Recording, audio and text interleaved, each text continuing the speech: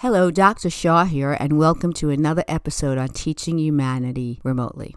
Today I want to talk to you about encouraging your child to try new things. If you have a child who is a fussy eater and doesn't want to try anything, I would really encourage, just always say, before you say you don't like it, it's really your job to try it. Because I had my 4-year-old granddaughter say, I offered her something, and she's a little bit of a fussy eater, and I offered her something, and instead of her saying no, after she said no for a lot of different times I've offered her things, she said, well, you got to try it before you know if you like it or not, and she wound up liking it. So it's just very important, and that can be used as a metaphor for all things. What's your favorite subject in school? Oh, I love reading because I read so well, but I really hate math. Well, let's try finding a way where you can like math because, we don't like to do things that we don't do well, and we want our children to be open to trying new things, and sometimes we have to do things we don't do well.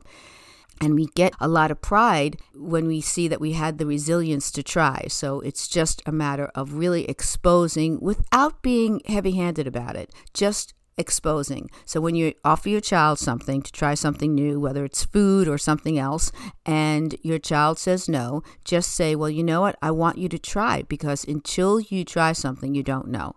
And then once you try it and you don't like it, then we can wait until another time where maybe we can try again. So it's like really allowing them some ability to be responsible while also you're encouraging their growth and really teaching them, because eventually the words that you teach, they'll say them back to you, and then you know that they're really learning, because once again, it's in the teaching that we get to learn something. So when my granddaughter said, oh, you have to try it in order to see if you like it, it showed for the months that I was encouraging her to try, now she can reiterate those words, so now the learning is really hers.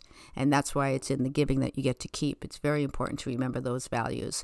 Until next time, enjoy practicing this in this way with your child. And please visit my website at learnwithmeremotely.com.